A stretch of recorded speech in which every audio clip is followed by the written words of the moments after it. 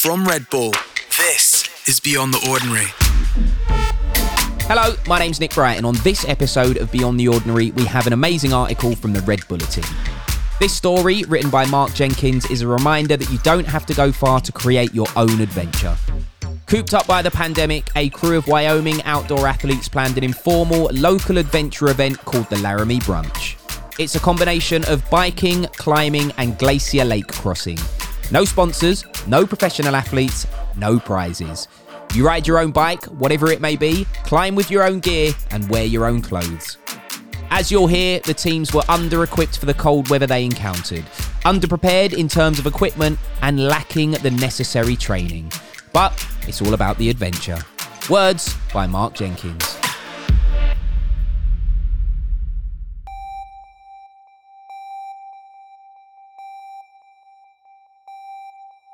The so-called Laramie Brunch is a DIY triathlon of epic proportions that combines biking, climbing, and a glacial lake crossing. It's a tough reminder for these amateur athletes that one does not need airlines or mass start events to rediscover the soul and hard-earned joys of adventure. The lake is calm, and the skies are leaden. We were hoping for a Rocky Mountain dawn, pink welkin with the promise of warm sunshine, but it is not to be. Dark clouds roll right above our helmeted heads, enveloping the towering rock ramparts. If it starts to rain, or more likely snow, our mission is over. We are shivering when we finally dismount from our heavily loaded steeds. It is daybreak, bleak and desolate. We've cycled 45 miles and gained 4,000 feet in the snowy range of southeastern Wyoming, which started from the plains at 7,000 feet up to Lake Marie at almost 11,000 feet. Martha can't feel her feet. Justin's on the edge of bonking. Alice is being stoic. We all pound trail food for the calories of heat and slug back electrolyte-laced water. Critical error number 1, says Martha. I didn't bring enough warm clothes. I'd told her that her puffy winter jacket was overkill for this undertaking, so she left it at home. But now I see that there is still deep snow in the couloir between the stone faces.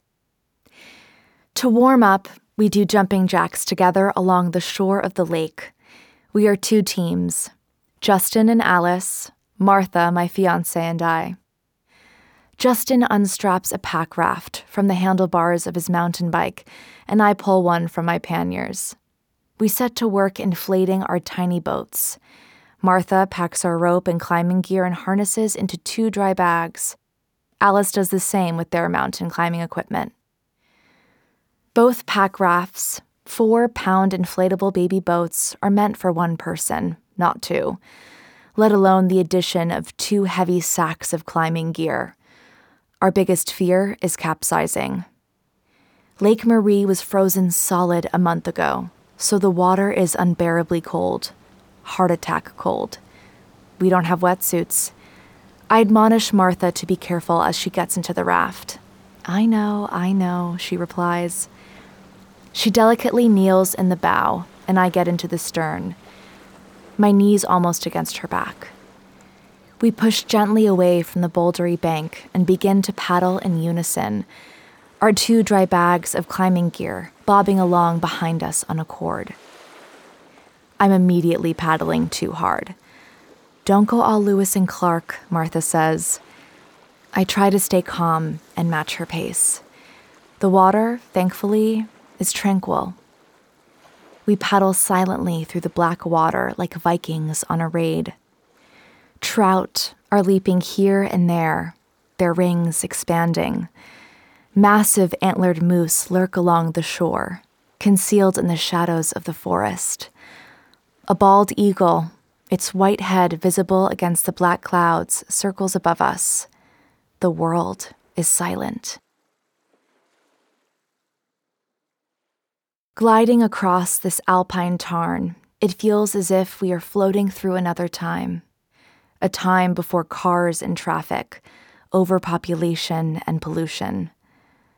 A time when the sky and the earth, the lakes and the woods and the stars were still part of a human's life. A time that kept quiet and remained humble, confident in the intrinsic value of its own stark serenity. We thought it might take us an hour to raft across Lake Marie, especially if the wind kicked up. Instead, stroking in synchronization across the velvety water, humming Lake Marie by John Prine, we make the half-mile crossing in 10 minutes. Alice and Justin follow close behind us, paddling smoothly, soundlessly. When our pack raft bumps against the boulders, Martha clambers out with a grin. "That was more enjoyable than I expected," she whispers brightly. "Leg 2 of 6 completed," I reply. We pull the raft out of the water and place rocks inside it to keep it from blowing away.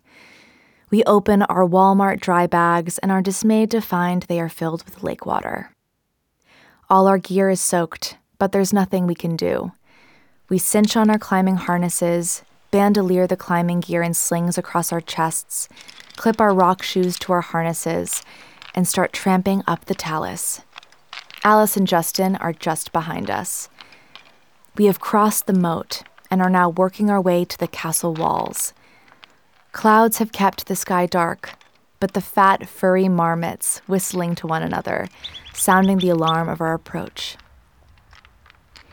We reach the base of the 700-foot face of the diamond, put on our rock shoes, and begin to climb, silently storming the castle. The confinement of COVID-19 had been driving us crazy. We had to do something. Something big but close. Something hard but possible. Something fun. "Ever heard of the Jackson Hole picnic?" Martha asked me one afternoon. She lived in Jackson for a summer. I shook my head. It's a mountain triathlon. Bike 20 miles from Jackson to Jenny Lake, swim the 1.3 miles across, hike up the Grand Teton, over 7,000 vert, then reverse it all. "Sounds like a solid day," I said. "We should create our own picnic," said Martha, "right here in Laramie." We Googled the Jackson Hole picnic. It was the brainchild of writer and photographer David Gonzalez. After failing twice, he finally did the picnic in 2012, in 23 hours out and back. Gonzalez says he named it the picnic for 2 reasons. You gotta bring a lot of food, and it's not an organized event. Gonzalez has since created a few other picnics in mountain towns in Montana and the Northwest. Always, participants have to do it on their own, totally self-supported. In truth, mountain climbers have been pedaling to their projects for at least a century. In 1931, brothers Franz and Toni Schmid bicycled south from Munich through the Alps to the base of the Matterhorn in Switzerland, made the first ascent of the notorious North Face, and then rode back home. Moreover, the word picnic has been used ironically in many alpine climbing tales, most notably in Felice Benuzzi's 1946 picturesque classic No Picnic on Mount Kenya. Benuzzi and 2 other Italians were being held as World War II prisoners of war in Kenya. They escaped the prison camp at night, trekked for days, climbed the north face of Mount Kenya, then returned across the savannah and snuck right back into the prisoner of war camp. Glorious. In 5 minutes, Martha and I mapped out our own 6-leg picnic. Bike 45 miles from the Pedal House Bike Shop in Laramie, Wyoming, up to the Snowy Range. Cross Lake Marie by any means. Ascend the Medicine Bow Diamond, which consists of 5 pitches of technical rock climbing, run or rappel off the mountain, recross Lake Marie, ride back to Laramie. You can get across Lake Marie any way you want. Swim, paddle, canoe, but everything has to be carried on your bike up and back, she declared. Boats, ropes, climbing gear, personal flotation devices, everything. After watching a couple YouTube Jackson Hole picnic videos, Martha said, Looks too much like a brofest. We should require male and female teams. The next day, we pitched our idea to Joel Charles, chief bike mechanic at the Pedal House. I like the co-ed requirement, said Joel. Sausage and eggs. Why don't we call it the Laramie Brunch? So we did. It would be a local event for local outdoor athletes. No sponsors, no professional athletes, no prizes. You ride your own bike, whatever it may be. Climb with your own gear and wear your own clothes. By the end of the week, we had 4 two-person teams. Justin Bowen, age 28, a serious rock climber and grad student who has lived in Jackson Hole for 6 years, and his partner, Alice Steers, age 26, a serious cyclist and PhD candidate in botany, who once rode from Missoula, Montana to Eugene, Oregon. Martha Tate, age 32, an emigration attorney, ice climber, globetrotter, and adventure gal, with me at 61 as her comrade. Amanda Harper, age 30, a mountain guide, mountain bike racer, co-director of the University of Wyoming Outdoor Program, and Joel Charles, age 42, sometime climber and former bike racer, father of Josie, age 3. Matt Hebard, nicknamed Large, age 43, a former Savage bike racer and present Savage ice climber, father of 2 sweet daughters, and a mysterious female partner none of us had ever met. Large insisted her name was Rihanna and claimed she was a CrossFit badass, gorgeous as a model. We scheduled the Laramie Brunch for the last weekend of July. Boulder-based photographer Greg Miansky drove up to document the fiasco, and my daughter, Addie, volunteered to be safety boater and cheerleader. She even made posters with slogans on like, "Are you suffering yet? How about now?" and "Home stretch." She would wave them, shouting much-needed encouragement throughout the brunch. In terms of technical skills, the hardest part of the brunch would be climbing the chossy, 700-foot, glass-slick quartzite face of the Snowy Range Diamond. Because the rockfall risks on this obscure wall are so substantial, nobody climbs there except a handful of locals. Indeed, the chances of getting whacked by a falling rock were great enough that we decided only 2 teams could climb on the wall at the same time, on 2 separate routes, 200 horizontal feet apart. 2 teams would do the brunch on Saturday, the other 2 on Sunday. It wasn't a race. It wasn't meant to be a sufferfest. The point was simply to push ourselves with our friends in the mountains, and to finish. "Off belay," I shout down at Martha, 200 feet off the deck on the diamond. I have been careful not to knock rocks on her. We are on a route called Overhang Direct, first climbed in 1959 by Kay Hull and R. Nessel. I gobble a peanut butter and jelly sandwich while Martha climbs. When she gets to my stony ledge, she traverses over to the anchors, only to discover that the nylon webbing we put in just last weekend has been chewed through by marmots, the devil's scouts. Unbelievably, the next set of anchors, over 300 feet in the air, are also munched by marmots. Luckily, above the 3rd pitch on the big overhang with lots of exposure and razor-sharp rock, the anchors are still intact. I lead the 4th pitch.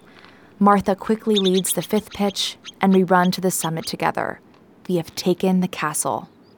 "Halfway!" I yell. 2.5 hours, says Martha, our fastest ascent yet. Surprisingly, the clouds have thinned and the weather improved. We can see far down onto the high plains, almost making out Laramie, 45 long miles away. "It's all downhill from here," I say. "We still have to paddle back across the lake," Martha reminds me. Martha eats her sandwich, while I peer over the cliff looking for Alice and Justin. They are climbing a different route, called the Red Spot, first ascended by R. Frisbee, R. Jacot, and J. Matheson in 1965. I can't see my friends and call down into space. An unintelligible reply wafts up the wall. The threat of rain has vanished. We can relax. There is nothing quite so piquant as sitting on top of a mountain you have just climbed, staring out over the landscape. You are filled with a profound sense of satisfaction. You can sense the magnetic power of the planet. The Earth, after all, is just a big round stone. When we are gone, geology will continue. After an hour, Alice and Justin top out. We take the obligatory summit photo, all of us hugging and yahooing, then start hiking down the trail. Back at our boats in half an hour. We repack the dry bags and prepare to paddle. I can't believe how calm the water still is, says Alice. The Norse gods are smiling down at us, and we know it. We slide back across shimmering Lake Marie, the water having transformed in the few past hours from murky black to teal blue. Again, John Prine's song floats with me. 5 legs finished, says Justin, as we haul our boats out of the water. 1 leg left. We take our time collapsing our pack rafts, rolling them up and securing them to the bicycles. We dip water from the lake and drop in iodine pills. We eat again. I realize I have a flat and pump up my tire. Everything feels natural and unhurried. We saddle up and begin to ride. In just 2 miles, we surmount the 11,000-foot pass called Libby Flats, abruptly stop pedaling, and fly down the mountain. At the base of the snowy range is a mountain town called Centennial with a population of 250. Centennial is 30 miles from Laramie, and according to our self-concocted brunch rules, food and beverages obtained in Centennial are allowed. We had passed through this one-horse town before dawn when everything was closed. There was a headwind, and we were naturally looking forward to a tailwind on the way home. Alas, during the day the wind shifted 180 degrees, so now we have a headwind riding back. This seems downright unfair, so we dismount, stable our steeds, pull up chairs on the patio at the Bare Bottom Bar and Grill, and order pitchers of cold beer and platters of tater tots. I thought this was going to be a sufferfest, says Martha, popping a tot in her mouth. Me too, adds Alice. Pouring himself another beer, Justin says, I feel better already. Justin is riding his fat, tired mountain bike with clipless pedals but no cleats on his shoes. This doesn't bother him a bit. I'm sure there are serious cyclists who would question the wisdom of stopping for pints of strong IPA before riding the final 30 miles of a mountain triathlon, but that's just the way we do it in Wyoming. Besides, tater tots have been scientifically proven to be the perfect food for long bike rides. We hang out, eating and drinking and telling stories for 2 hours before saddling up and riding away. We are ostensibly 2 teams of 2, but in actuality, from the first minute on our bikes, we have been a team of 4.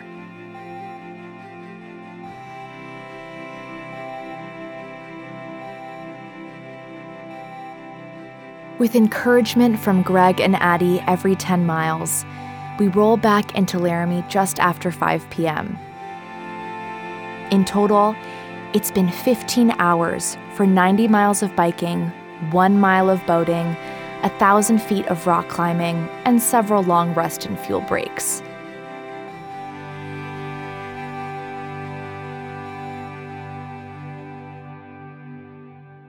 Martha and I sleep like dead Vikings, but manage to rally the next morning, drive up into the snowies, and hike up the back of the Diamond by 11 a.m. Greg is leaning over the face, taking photos and fiddling with his drone. The 2 Sunday teams, Harper and Joel, Large and Rihanna, are somewhere on the face below. Martha and I drink cold beers waiting for them to summit, shouting down words of harassment. They too chose to start at Pedal House at 2 a.m. They've been moving for over 10 hours when they finish the wall and clamber onto the top of the Diamond. But look, there are only 3 of them, Martha and I were expecting to meet Large's glamorous hotshot.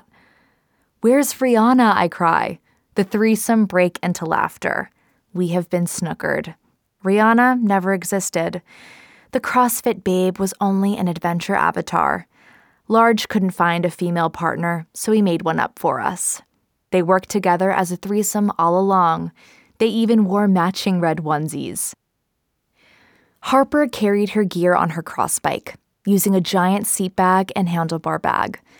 Joel rode one of his old steel frame racing bikes with no panniers or gear. Large rode his 40-pound, $5,000 cargo bike with almost all the team gear. Ropes, wetsuits, everything, in a big black box. It was not a happy arrangement. "The ride up here totally crushed me," admits Large, standing on the summit of the diamond. He looks dead and is only halfway done. They opt to repel the face while Martha, Greg, and I walk down. Back at the edge of Lake Marie, the threesome slowly stretch into full-length wetsuits. They will swim rather than paddle. They pull on large rubber flippers, step into the water backwards, and then, using dry bags for flotation, start swimming. Their crossing of Lake Marie is painfully slow because Large barely knows how to swim. "I hate water," Large bellows. He is on his back, holding the dry bag on his chest like an otter, kicking as best he can. But he doesn't know how to flutter kick. Instead, he kicks as if he were pedaling a bike, frantically pounding his legs straight down. Martha, Greg, and I are in the safety canoe and find it all hilarious. Large disagrees. "This is the longest I've been in the water in my life," he yells. Joel and Harper seem to be having a good time, flutter kicking and chatting away. They swim beside Large as psychological support. At one point, I truly worry for him. His face is gray and his eyes pinched.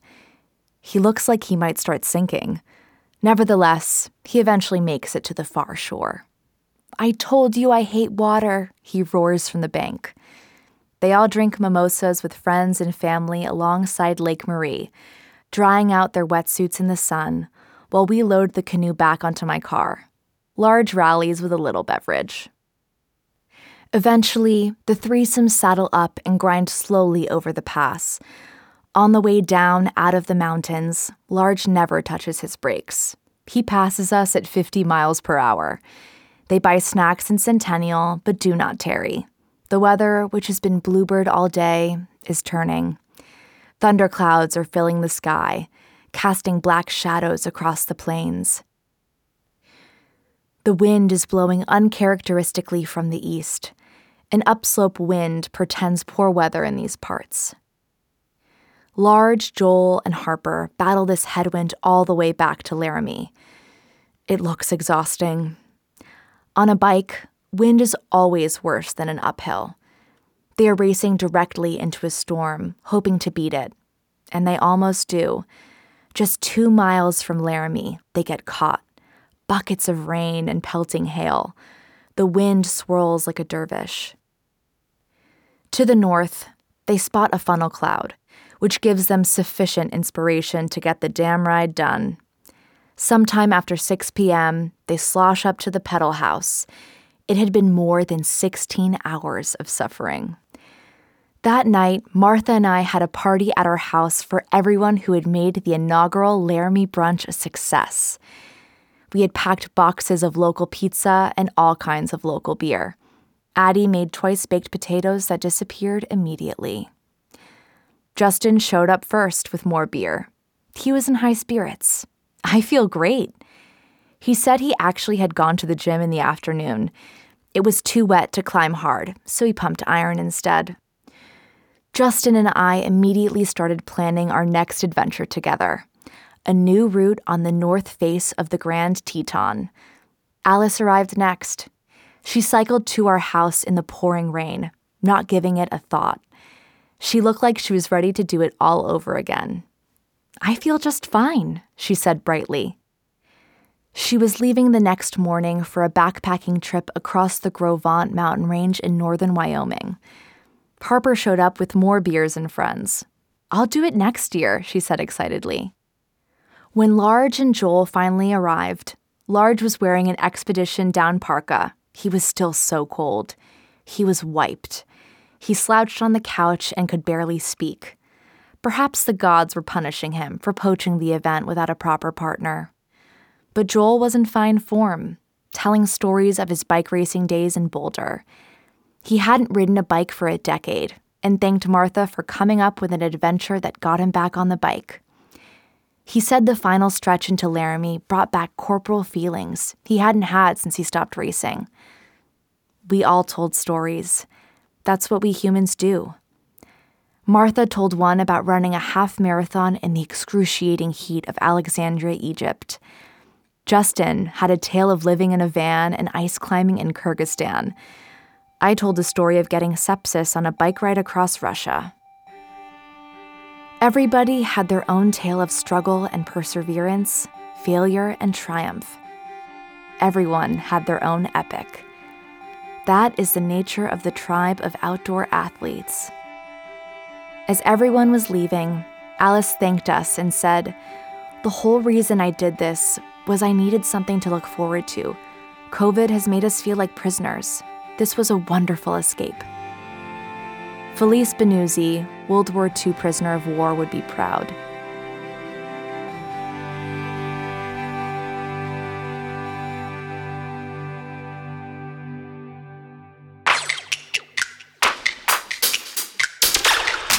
This article was taken from the Red Bulletin. Read more at theredbulletin.com.